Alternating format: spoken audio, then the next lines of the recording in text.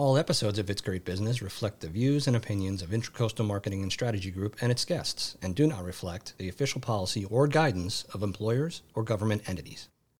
You're listening to It's Great Business, sponsored by Intracoastal Marketing and Strategy Group, where great business equals great people. So tell me one or two things that you've learned about business success, great people, just kind of a couple of takeaways for our listeners. I think at the heart of both success and great leadership is this idea of curiosity, right? Can you just get curious about people, about potential solutions, about just how you're looking at the world? Because I think when you approach problems, situations, and people from a place of curiosity and wanting to learn, that idea of a learner's mindset, it opens up a whole host of possibilities. I think that the further we get in our careers, there can be a tendency to feel like we either already know it all or we're expected to already know it all, right? And that authority means having all the answers. And what I've learned, both personally through trial and error and observing other folks who I would consider to be great leaders, is the best leaders are really great listeners. They come to the table curious about what other folks can teach them.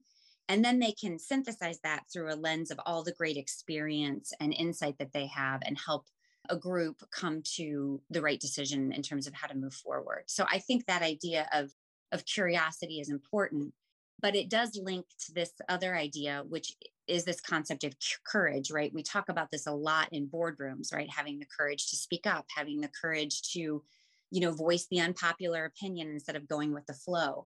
And I think that's true across the board in life when I think about what makes people successful. And again, what I've seen in terms of great leadership is, you have the courage to come to the table, open and ready to listen. And I think that actually does take courage. It sounds odd. We think of courage as loud and, you're taking bold action. And I think a lot of times courage is just being willing to be vulnerable. And I think, that idea of listening and getting curious is really tied to that idea of vulnerability. Brené Brown talks about that a lot.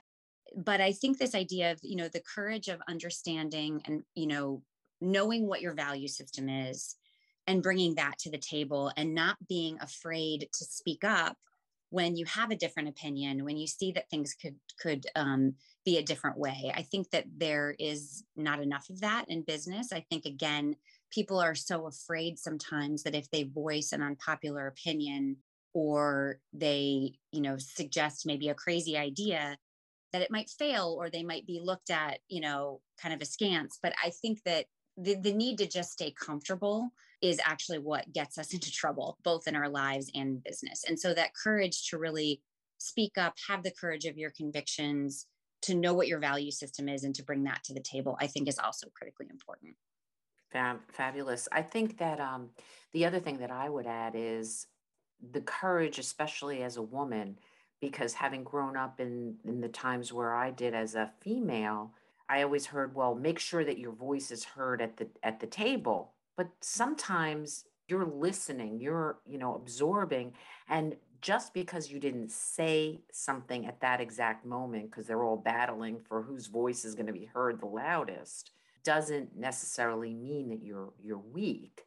So part of that courage is finding out that balance of when do you voice that opinion?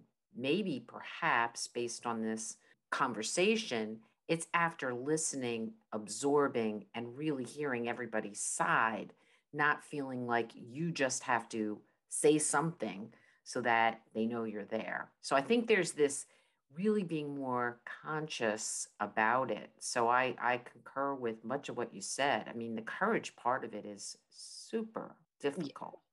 It is difficult. I think that the courage also comes through, though, with the courage to really believe in yourself. And to your point, that can be especially difficult for women in a lot of cases because there is still a lot, in culture and society that sometimes can cause us to second guess, our opinions or, what we know to be true, the things that we're good at. So I think that courage part also is a lot about internal courage, right? Yeah. I'm right there with you on that one. Thanks for listening. If you enjoyed this episode, please subscribe to the podcast and leave a review.